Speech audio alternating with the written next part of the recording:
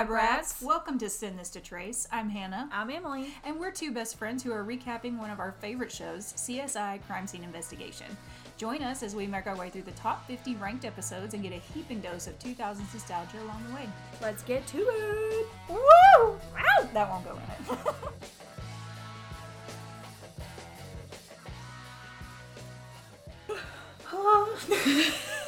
it. Welcome back to Send This to Trace, Lab Rats. What's up? We hope you've had a marvelous week this week. Emily, have you had a marvelous week this week? More importantly. It's been okay. Mm-hmm. Next week is when this episode comes out. Mm-hmm. It's going to be a rough one. It's going to be Oh, no. Because you work. By myself. Yeah. Emily works all week by herself next week. Yeah, I actually have to work 5/8. Man, Stupid. how dare you. I know, it's so stupid. Like, What who a invented sacrifice. that? I know. Because I usually work 3 10s. Mm-hmm. And that has spoiled me. Yes, indeed. Excuse me, that was gross. I went through a phase this summer where I worked 4-day weeks. It just worked out that way with like holidays and stuff.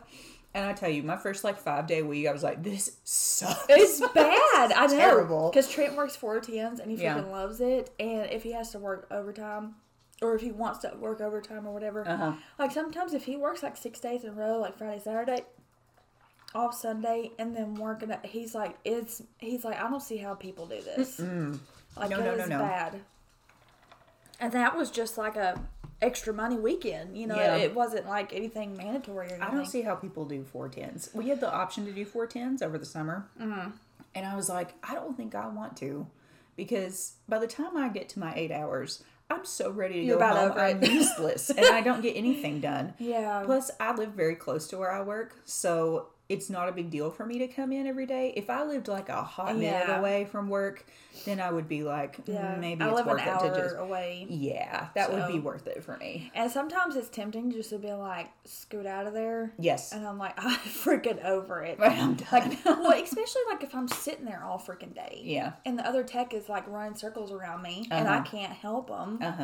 And I'm just sitting there What's the point? Hey guys, What is that? I'm here for moral support. Yeah. I'm asleep on my desk. I have a neck pillow. Oh, that's awesome. I bought a neck pillow and I keep it in my locker above my desk.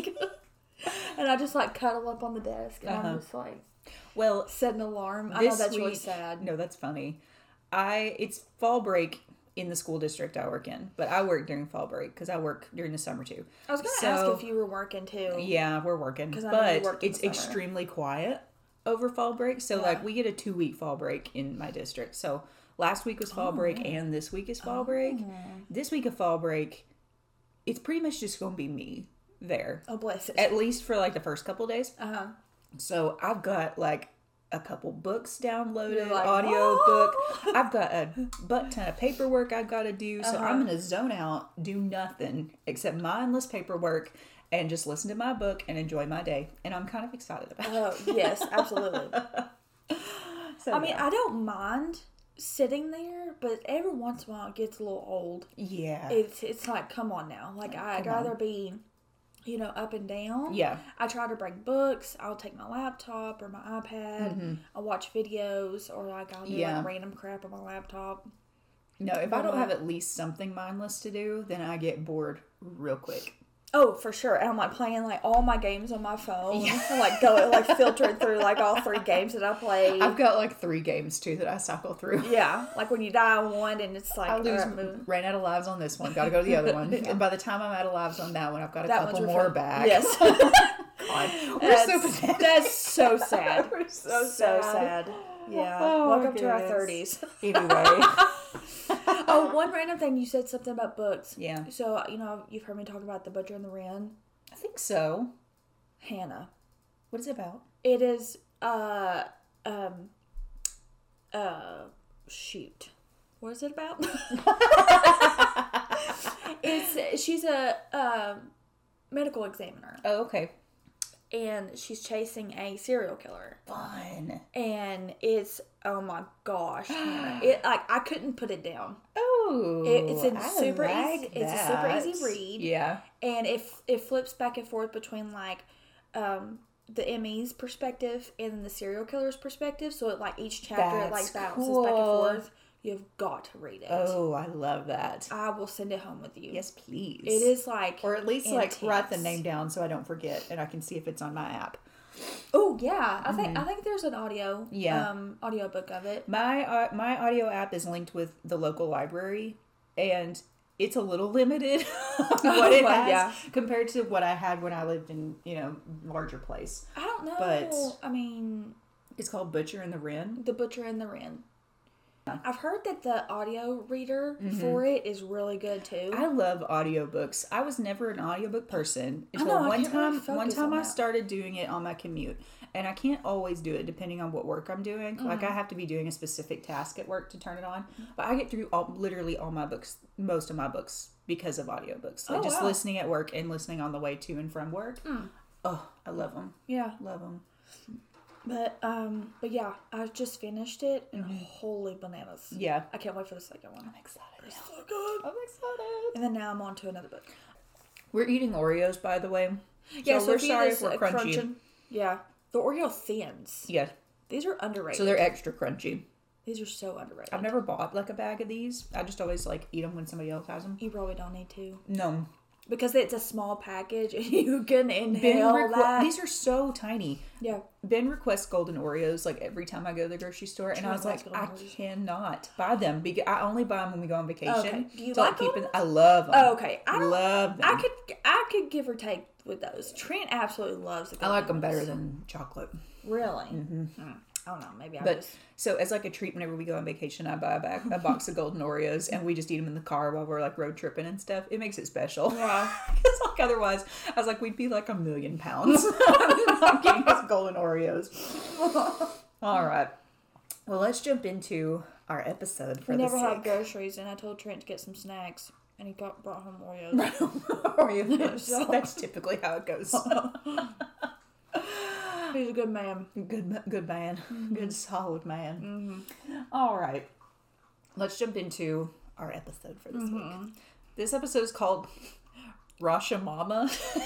I was going to ask how to pronounce that. I was like... It's Rashomama. I have absolutely no idea what that means. I tried to figure it out the entire episode. I mean, mama, obviously. But, like, what are they trying to, like, play on? Because the only thing that sort of sounds like that is, like, Rosh Hashanah, which is, like, the Jewish New Year. But, like, that is nothing. They're Jewish. No, they're not. Number one, no, they're not Jewish. Number two, it's a wedding. It's not a holiday. It's not even a Jewish wedding. And when I saw the title, I was like, it's got to have something to do with Rosh Hashanah. I was like, well, maybe it was like a theatrical thing because they when they did the flashback. Yeah, it's more of like maybe a theatrical it is thing. like a storytelling device or something. Like, but I've never heard of anything like that. I know. I was hoping for you. I was banking on you to figure that out. Well, because you're the English person. And this one, I'm drawing a blank. I have no clue what Rashomama means. And I was like, what? No what idea. Are we doing? It's a fun episode, though. Oh, it is fun. I'm glad it's ranked. Me too. It's hilarious. It's like it's a completely different vibe than most of their episodes. It's so different. It's a comedy, pretty much. But, like, a lot of times when there's comedy episodes, they're, like, silly cases type of thing. Yeah. Like, where, like, the killer is, has a bunch of hair on their face, which was one that they had earlier this season. Oh, God. Or, like, something like that. But this one is more like a serious crime. The CSIs are just, like, caught with their pants down at some point. And it is so funny. And we'll figure out who started the pantsing. I love it. It's pitiful. It's so good. It's so pitiful. So this episode is season 6, episode 21. I think it's the last episode that we're doing for this season. I think it is too. Yeah. So which is usually the season finale. Yeah, I know. And the season finale is not even ranked in this one, which is kind of cool because this is like the big, like this one and the next season are like the big popular seasons. Oh, okay. I haven't got past. I tried to watch the next episode after this one last night, and I tuned out. Yeah. So it's ranked number 27. So it's like right in the middle. Oh, that's pretty good. I think it's all right. I think it could go a little higher. Once we get through it, we can decide what we think. So as far as where are we? I don't think there's anything. There was just a couple episodes in between this last one and this current one. And honestly, I can't even remember which episodes I watched. There was one episode where Greg is, so it's like a medium that's killed, and Greg has to be assigned to the case because he has a third eye or something. He switched with Warwick. Yeah. And Grissom is like, what are you doing? Why are you here? He's like, I wanted to do it because I have ESP. Because, so Nana Olaf. We've heard about Papa Olaf. Yes. Now we have Nana Olaf, who is like a seer. And I couldn't remember which one it was. Yeah. So it was a good Greg episode. Wasn't my favorite like case or anything. Nothing really stood out. But it was Greg. It was a good Greg episode. Yeah, it was pretty funny. And that was pretty much the only thing that he was determined to like prove himself. Yeah, he's like, this is real shit, Grissom. Grissom's like, nobody can read the future, Greg. I'm gonna show you wrong. Oh, Lord of mercy. Anyway, so that kind of catches us up. Are we ready to do the summary for this wackadoo episode? Weird. Yeah, tell me. We'll jump into Rashomama, whatever the hell. Rashomama, I don't know. Rashomama. Okay. As her son and new daughter-in-law are paraded in a convertible to celebrate their wedding, the body of Diane Chase is dragged behind it, much to the horror of the guests. Greg, Nick, and Sarah worked the crime scene for 11 hours, collecting every bit of evidence. So we join the group, the threesome, at a diner, at Frank's Diner, having breakfast. So, and Sarah's like, why did you pick this? Like, he's like, because it's cheap. It's cheap, and it's tradition. Okay, I looked up Frank's Diner, and I can't find it in Las Vegas. I was really hoping. I was like, because when we eventually make our way to Las Vegas, we would eat there, but it was not. No. Anyway, so Nick joins Sarah and Greg there, and they have breakfast together. They discuss the notion of a wedding, with each CSI seeing things differently. Sarah is, of course, a stick in the mud, and I can't wait to hear what Lindsay's going to say. Everybody's like, it's a woman giving herself from her dad to her husband, and I'm like, oh my God, Sarah, shut up. Where it's like this ritual where Nick is such a sentimental romantic man, and he's like, it's a public display of love, and Greg's like, yeah, it's where you meet women. It's like whenever we go through her flashback, she's looking at the flowers, she's like, the flowers are fake. So is the love fake? So is the love fake? And then gross. Nick is like, la la la. It's great. And then Greg's horny. Yeah, Greg's horny as usual. So anyway, I wrote down after they did this scene right here, I was like, the vibes of this episode are 10 out of 10. So anyway, as they're sitting there eating and talking about weddings, a news report on the diner TV shows that Diane was a fierce lawyer known for defending high-profile organized crime members, so like the mob. She had recently represented mobster Dino Fatelli, who was sentenced to life in prison for murder. On the surface, it appears that someone got revenge on Diane at her son's wedding, because they show a shot of the crime that Diane was defending, and it's a guy being pulled behind a car. Oh, I didn't catch that. Yeah, so somebody's replicated it. I gotcha.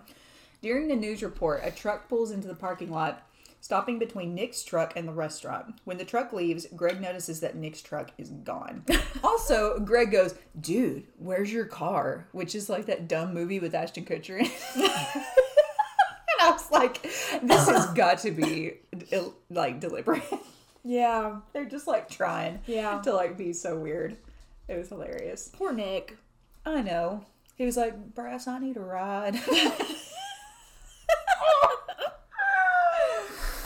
Oh my gosh, it's so good. Anyway. Freaking love this show. Grissom arrives with Brass and tells the three CSIs to keep their mouths shut and look apologetic. So the undersheriff shows up to hear what happened, and he's popping antacids because he's so stressed. Because Grissom was just like, keep it together, guys. Yeah, just be sorry. So he recaps what's occurred, which includes 2 of the CSIs being maxed out on their overtime, Nick using his personal vehicle to transfer evidence, and Nick not bringing the evidence back to the lab immediately to secure it because the chain of custody is broken, so everything they had in the truck is useless. Yeah, and they can't use it in the trial. Yep. So it's all got to be thrown out. Additionally, the crime scene was released, meaning that it too has now been compromised because they were done doing what they were doing. So it's a big hot pile of we screwed up. I was wondering what he was, the sheriff or whatever the hell. I was wondering what he was popping because it like zoomed in on it, and I was like, "What is he doing?" I assumed it because they were giving him heartburn. They're stressing him out. So funny. So Nick tells Brass that he parked his truck in view of that box truck, in view from the restaurant so they could see it. Yeah. And that a box truck blocked it for 2 or 3 minutes. The alarm on the truck didn't go off, and he's sure that he locked it. He adds that the truck has a tracking system on it, and Brass guesses that the Vitelli stole the truck and that they would know where to find the tracking system. Sophia arrives and says there's no evidence of broken glass or tire treads. So how the heck did they get in there and steal it? Yeah. Grissom, Poor Nick. I know. Sophia and Brass turn to walk away, and he's just like, Brass, I need a ride. And they're laughing at him. It's so great. Yeah, he gets picked on this entire episode. He really does. Nick really goes through it. Mm-hmm. Grissom tells Greg, Nick, and Sarah that Internal Affairs will want their statements, and he has them write down everything that they can remember, including their evidence collected and any interview notes. After he leaves, Catherine runs into him in the hallway. He tells her that the Vitelli case was handled by the day shift and that they'll need the case file so that they can compare and see if it's, a mod related. Hit. Yeah. When told that they have no crime scene photos, Grissom notes that every wedding these days has a videographer, so they'll have to collect the video, which is a treat. Yeah. In autopsy, David shows Grissom that Diane had a vital response to the ligature marks around her ankles, so she was probably alive when she was tied to the convertible. She also suffered significant trauma to the back of her head from being dragged down this gravel path, which, yeah. Yeah, it's a little rough. It's a little rough. Under Sheriff McKean tells Brass that he has a problem. Since Diane was an enemy of the department, the press will believe that they lost the evidence of her murder on purpose because she's a defense attorney for all these crazy bad people. He believes that it's going to look like the CSIs were paid off by the Vitellis, meaning that the department is either inept or dirty. It's getting worse and worse. Oh my gosh. I kind of feel for the undersheriff. I understand the antacids. Yeah. He's like, well, now great. Of course, of all people for you to lose your freaking truck to, yep, is a mob defense lawyer. In the break room, Greg, Nick, and Sarah are writing down everything they can remember from the scene. Sarah recalls that she was able to lift some prints from the just married convertible. Unfortunately, it'll be hours before the convertible is brought back to the lab. They soon find that it may be easier to remember every detail if they talk things out. So this is where we start going through each person's flashbacks of the investigation, because they've already worked a full shift. So they're sitting here dead to the world. Yeah, they are bored out of their noggins. Yes, and they're I guess we'll talk this through. So this is everything that happened before they got to breakfast. We start with Sarah. She arrives at the crime scene, which is full of vibrant colors. She marvels at the cheesiness of the setup and the fake flowers set on the trestle. She's like, the flowers are fake. Does that mean that the love is fake? It's shut the stop. Just stop. Hush. Fake flowers are actually really pretty, and they can be done very, very tastefully. Yes, Sarah. Get over it. Sometimes people can't afford real flowers, so yeah, check your privilege. As she makes her way through the crowd, she passes Nick, who's talking to 2 bridesmaids, Mindy and Cindy. Sarah only hears them speaking in fast forward gibberish. That was really funny. She walks past them and they're like, da, da, da, da, da, da. She then runs into a drunk groomsman named Bryce Gundy, who admits so funny. He admits that he and his friends tied the beer cans to the back of the convertible, but they didn't do the same to Diane. She's like, you drank all the beer first, didn't you? And he's like, yeah. Yeah, sure did. He's gone. He is, yeah. He's uncaring about the fact that He's uncaring about the fact that there has been a death and tells Sarah that Diane and her son were creepy close.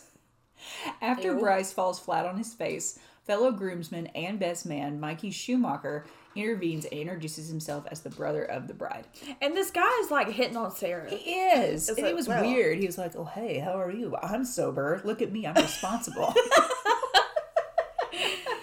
Lord have mercy. It was, yeah. Anyway, Bryce, being drunk as he was actually very, very funny. I loved it. Oh, yeah, for sure. So after Sarah's done recalling her flashback, Sophia tells Catherine that the tracking device from Nick's truck was actually found in a trash can a few blocks from the diner, which lines up with the Vitellis being involved because they would know it had a tracking system on it. Mm-hmm. But there's not going to be any prints. I know. With the three CSIs still working on their statements, Nick pulls a cocktail napkin from the wedding out of his pocket. It has Mindy's phone number and a pink lipstick kiss on it. Of course it does. He denies getting a number and said that Mindy must have slipped it into his pocket. So now we transform into Nick's point of view. Because Greg is like, ooh. Greg's like, did you get some digis?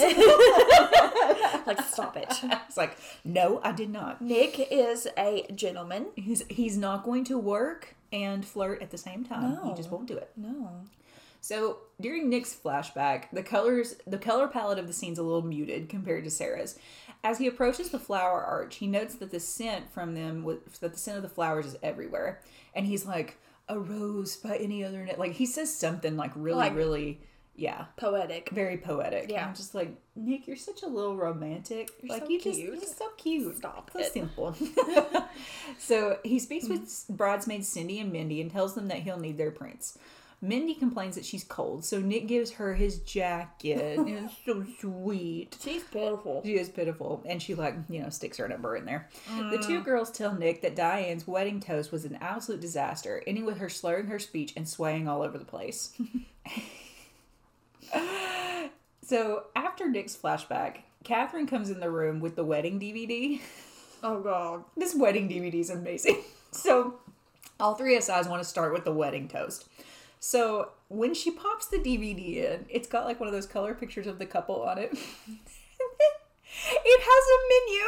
I know, I saw that. I said, dear Lord, at the 2000s. I said, whose wedding video has a menu? Where you can go between mother's toast, the ceremony. It was so weird. Yeah, I was going to ask you because I didn't know that was a thing. I have never seen a wedding video with a menu before. That's funny. So funny. Although it does correlate with the time. Bless you. Me.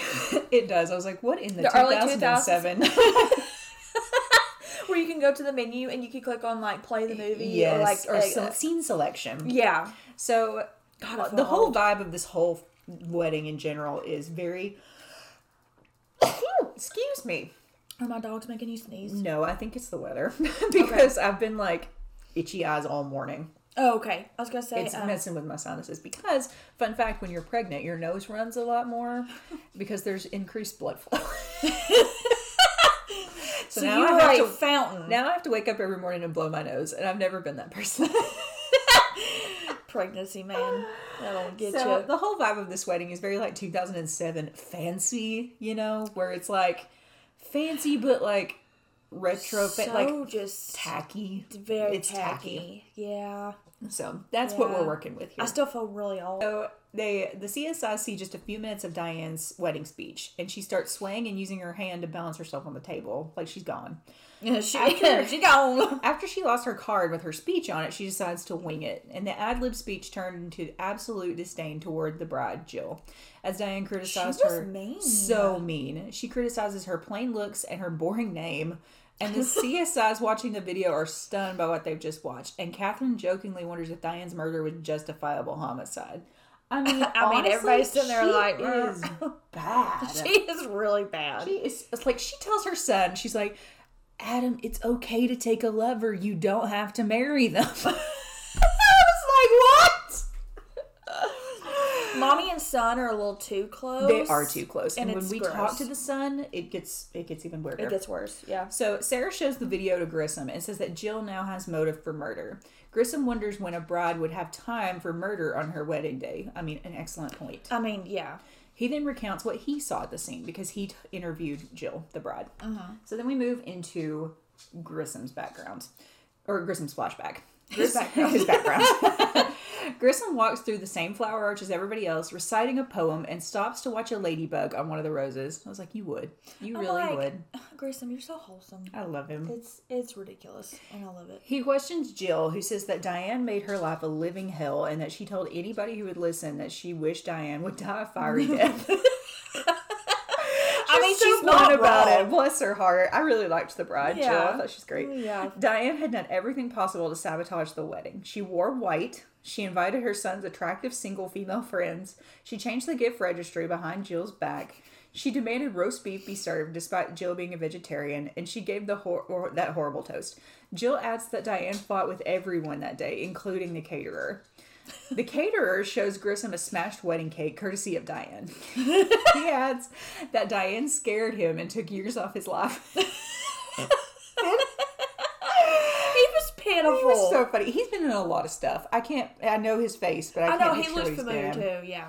It seems that Jill wouldn't have had time to commit murder, let alone tie the body to the convertible. Like, she busy, and she got a lot of stuff to deal with. She's an emotional wreck, anyway. So, after Grissom's flashback with Jill, Sophia interrogates Dino Fatelli's brother, Silvano.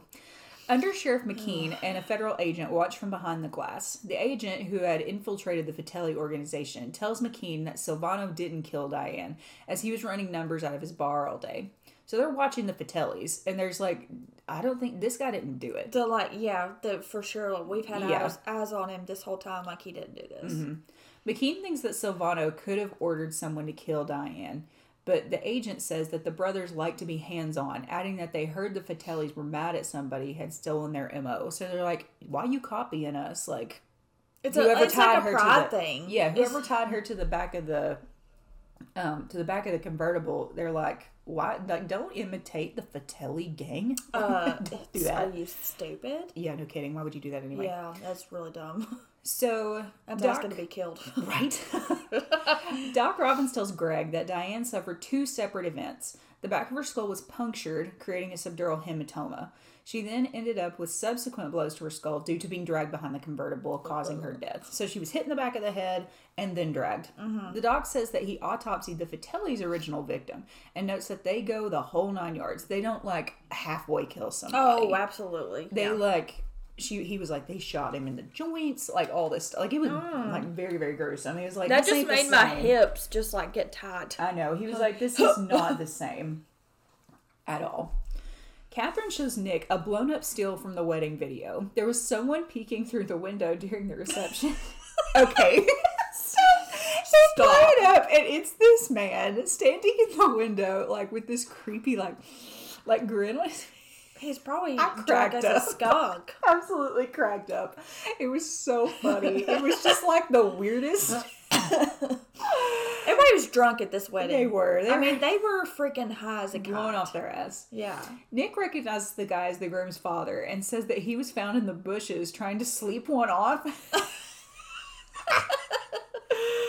So, while interrogating Ernest Chase, the dad, Brass recalls his conversation with his son, Adam, the groom. Adam claims that nothing went right during the wedding, including his mother, quote-unquote, accidentally bringing the wrong dress. He said that his father showed up uninvited, that he's unstable, and that he has a drug problem for years. Okay. If my husband, my future husband, defends my devil of a mother-in-law like that, I'm sorry, but I ain't doing it. No. If he's that way right now, then once you get married and in years down the road, it's going to get worse and worse. Yeah. You could not pay me to marry that guy. No. He is, like, completely blind. Also, who wouldn't believe their, like, fiance that they're, like, being tortured by your mother like that? Oh, for sure. Yeah. Like, There's nothing wrong with a mama's boy. Yes. Because I married one. I did too. But there are different levels of a mama's boy, and this is like the highest. Mm-hmm. This is, It's a little too... And the way she, like, touches him, it's it's like creepy. Stop. It becomes like more like sexual. And you know what I mean? Like it's like this one doesn't go any further than that. No, it doesn't. But it could. It like alludes to like that they have not an inappropriate relationship. They're just too close. But it's just they're too touchy. Yes. Yeah. Ernest tells Brass that Diane's stories about him are untrue. He doesn't have a drug problem, nothing like that. Because of the way she acted after she went back to work, he started taking antidepressants. This resulted in the two getting divorced, with Diane claiming that the medication affected his libido, even though they hadn't had sex for months when he started taking them. I know, he was beautiful. He was sweet. He tells Brass that he doesn't drink much because of the medication, but decided to do so before the wedding, of course. Yeah. A flashback shows him trying to sneak by Diane to get into the wedding. However, he got caught and subsequently kicked out. So that's why he's staring in the window. Like a freaking creeper. He says he stuck around to watch the ceremony and some of the reception before being found sleeping in the bushes. Ernest makes sure to add that they better make sure Diane is dead, as you can't kill the devil. I was like, dang. This poor man has been through it. I just love how much they hate this woman. I know, he's like, you know. Just make sure she's so dead. funny. Henry tells Nick and Sarah that Ernest's blood alcohol content was way too high for him to be functional enough to kill Diane and tie her to the convertible. Sure, yeah. And assuming that whoever took Nick's truck is the killer, Ernest was already in the tank when that occurred. He also says that Diane had high levels of diazepam in her system. However, there is no prescription for it in her medical records, meaning that somebody had to have slipped it to her. Get a little slipperoo there. Yeah. This would seem to explain her odd behavior during the reception, but it doesn't explain how somebody tied her to the car bumper. Like, you can be, like, drunk as a skunk, but you're not going to tie yourself to the bumper of the car. Right, yeah. Greg enters and says that he thinks he knows what happened. And here we go. And here we go with Greg's flashback. It is the greatest thing on the planet. It's insane. So, Greg's point of view is in black and white, except for red blood and red lipstick on women. It is the funniest. It reminds me of, like, the late, like, 40s? Like, yeah, it's very detective noir. Yeah. And he's, like, all just, hey. He's like there I was at the scene of the crime, following a flower, and it's a girl. And he goes into this description. I'm like, whoa now. So horny. Slow down. Yeah, he is very, very horny. Upon passing through the reception area, he makes his way to bridesmaids Lacey Finn and Valerie Whitehead, sitting by themselves in a secluded area. So, Lacey is Amanda Seyfried, whom I love. I think she's wonderful. Yeah. So, I looked this up because I was like, why is she in, like, doing a guest spot in CSI? This was, like, before, I mean, she'd done Mean Girls at this point, but, like, she hadn't done, like, Mamma Mia or, like, any of her other, like, romantic comedy movies or anything. So, I guess she was just, like, kind of filling in between jobs, and I was like, yeah, I'll do CSI. But I think she's great. I love her. Yeah. So the two ladies aren't the least bit upset about Diane's death, comparing her to a witch. They take cotton swabs from Greg's kit and begin to take each other's DNA samples, which Sarah guesses didn't really happen. And it was like, the way Greg describes it, it was like a sexual. It was so like, they were like, I'll do you if you do me. And they're just like, swabs out. It's so funny. And Greg is just like, with his mouth open, like drooling. Like, yeah, okay. Like, go, girl. Oh, man. Lacey tells Greg that the last time she saw Diane, she was in the hospitality suite complaining of a headache. The next time Diane was seen, she was dead. In the suite, Greg looks around and finds some snowboards that were given as gifts. He eventually comes across a statue of Cupid pointing a bow and arrow, and he notices blood on the arrow's tip and 2 red spots on a nearby towel that test positive for blood. So at the scene with the 2 girls that Greg is describing, Sarah's like, do you have a point to how you think to this flashback? Yeah. And he's like, hold on, I'm not finished. And he proceeds with his story. So good. Let me have my fantasy. So that's the end of Greg's flashback, and he wonders if Diane, high on diazepam, slipped and got the arrow straight to the back of her head. The arrow is 4-sided, so it looks like a Phillips head screwdriver, and it left that same pattern on the back of her skull, which is the main big hit that Doc was like, this caused her to bleed out. If the wound was accidental, Sarah asks, why would someone tie Diane to the back of the convertible? Nick points out that their discovery narrows the suspect field down to anyone who has access to that bridal suite. Yes. The statue was collected as evidence, but, of course, it was in the back of Nick's truck. And poor Nick, he's just so pitiful. Like, right. He just constantly gets shit on. It's like, it's in my truck. Yeah. Diane's fingernail scrapings unsurprisingly come back as buttercream frosting due to her smashing of the cake. The convertible Diane was tied to is cleared and brought to the CSI garage.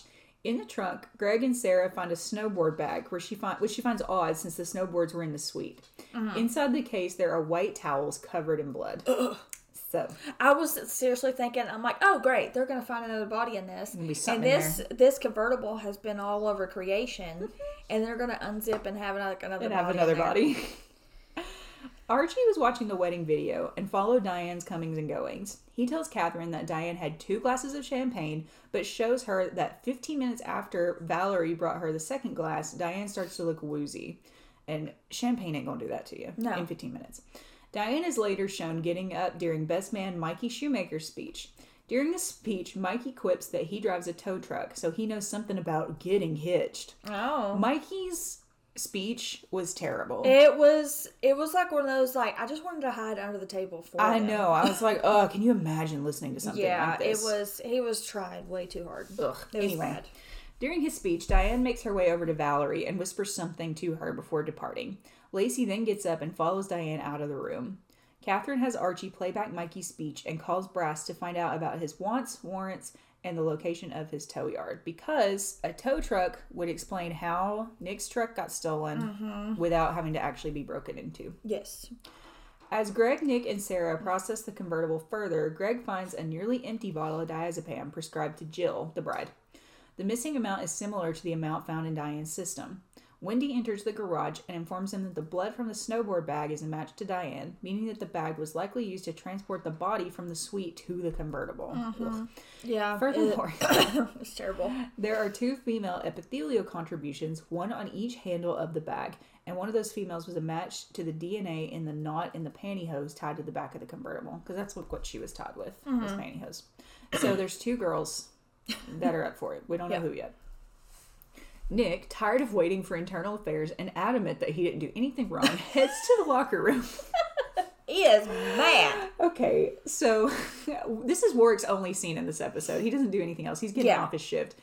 And Nick's complaining about his situation to Warwick. And Warwick's like, he's like, man, this is bullshit. He's like, I'm tired. I've been here for hours. He's like, I didn't do nothing wrong. Everybody's looking at me like I'm a criminal. And he's like, just going.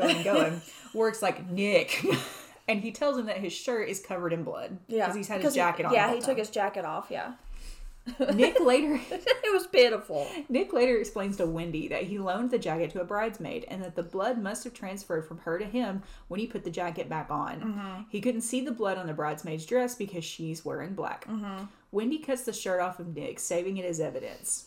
Nick adds that he has a napkin in his pocket and wants Wendy to compare it to the female epithelials from the snowboard bag. And she looks at him She's like, Nick. He's like, it's really there. Like, I'm sorry. And she just... yeah. She like giggles. Yeah. Brass tells Catherine that Mikey has a prior conviction for car theft. Surprise. Yeah. Nick's truck was found in the paint bay in Mikey's garage next to a delivery truck. Mikey's whereabouts are unknown. Now, this is so bad. Catherine says that Mikey never left the party after Diane disappeared, so he's innocent of her murder at least. But Nick's truck is towed into the CSI garage, and he's distraught to see that they've painted like a naked woman, not a completely naked woman, but like money and it's this poorly drawn woman who has a rude face. It is so funny. It's a Vegas style. Yeah. Kind of like. He's like, I don't think this is funny. And everybody's like cackling. Yeah. And he's like, my truck. It's like, that's what you get for putting evidence in it. The Cupid statue is recovered from a dumpster near Mikey's body shop. Greg measures the tip of the arrow and the wound from Diane's head to see that they match. Sarah enters and tells him that the evidence won't stand up in court due to the chain of custody being broken, but Greg says that the suspects might not know that. The CSI's job is to convince the suspects that they know what happened. Greg finds that there are 2 handprints on the front of Diane's suit jacket and comes to 3 conclusions. Number 1, Diane was stabbed by the statue. Number 2, she accidentally fell on it. Again, if so, why would someone tie her to the convertible? Or 3, she was pushed into the statue. Lacey's prints are the ones that were on the jacket. However, they're absent from the diazepam bottle. So she wasn't doing this by herself. Jill is also off the hook for dosing her future mother-in-law. Her prints would be in the system because she's a nurse. Mandy finds that the prescribing doctor for the diazepam is a Dr. Whitehall, who is bridesmaid Valerie's husband. Hodges walks in with the trace results from the jacket. It's hair gel. Greg remembers that Lacey went back to the suite to fix her hair. So, we got a lot of suspicious-looking bridesmaids. Yes. Mikey is found and brought in for interrogation. He's like, where's Sarah? Catherine's like, shut up. Just stop. Yeah. Girls! Oh my god! Oh goodness. Crazy. I'm so sorry. Are you kidding me with what you put up with in my house? Sorry for that. I don't know if I'm going to leave funny. that in or not, but I'm not. They'll make your soul leave your body sometimes. Oh my goodness. So Catherine tells him that he's being charged with grand theft auto, obstruction of justice, and conspiracy to murder. Mikey cops to everything but the murder and says that one of the bridesmaids approached him and asked him to steal Nick's truck and trash the evidence. With sex on the brain, he doesn't know which bridesmaid asked him, nor does he care. Freaking Mikey, you absolute He's scumbag. Wouldn't you do that? Like for like he just gives like his explanation. He was like, if you ever stole like a vehicle, it's better than sex. It's like better than sex, and that was just a bonus. Stupid. Like you're disgusting. So we finally start trying to wrap everything up. It's found out that Mindy, the bridesmaid who gave Nick her phone number, matches the DNA found on one of the snowboard bag handles. In the break room, Greg, Nick, and Sarah recap the case for Grissom, telling him that each bridesmaid had a hand in Diane's murder. Mm-hmm. Based on the wedding video, Valerie got Diane a drink and laced it with diazepam. When Diane left during Mikey's speech, she whispered in Valerie's ear that she knew what she'd done and that she would have her arrested for attempted murder and have her husband's medical license revoked. Mm-hmm. Lacey overheard this and followed Diane into the suite. After getting berated by her, she was like, I've had enough, and like gives her a little shove, mm-hmm. and she falls into the Cupid statue accidentally. That was like, I know, that just like made me just... Lacey then went back to the reception and told Cindy and Mindy what happened. She's like, girl, I need help. The three need help in the dressing room, help me now, please. The three then put the body in the snowboard bag in an effort to frame the Fatellis. Afterwards, they made it back to reception for the bouquet toss. They were like, oh, let's just make it look like a mob murder. Like, they were so casual about it. Yeah. That's why, like, it all come together of, like, why it matched Diane's previous case of the mob. Yeah. Yeah. Mm-hmm. The four bridesmaids, Cindy, Mindy, Lacey, and Valerie, each tell Brass... I know, what a crew. Each tell Brass individually that Diane was a terrible person and that her murder was accidental, but kind of justified. Their interviews are comical. They're so funny. And Brass is just like... oh, girls. Internal Affairs finally arrives for Greg, Nick, and Sarah. Grissom tells Under Sheriff McKean that while they were waiting for Internal Affairs, they recovered the evidence and solved the case. A still unhappy McKean asks which is one of the CSIs wants to give their statements first, and Grissom tells him it doesn't matter because he's sure all their stories are the same. Yeah, because he loves his babies. Yes. One thing I wanted to point out is that they're talking about bridesmaids, like, at the very end here, and Sarah's like, the original, like, purpose of bridesmaids, which to, like, serve as a human shield against, like, evil forces to, like, that were, like, attack the bride on her wedding day, which is so cool because that's kind of what these girls did. Anyway. I know, I was like, whoa. I wrote it down, I was like, being a bridesmaid to ward off spirits sounds awesome. Sign me up. I want to do it. Yeah. All right, so... But that's thank God for both of us, we do not have monster-in-laws. Boy, we don't, do we? We lucked out. Both of us lucked out.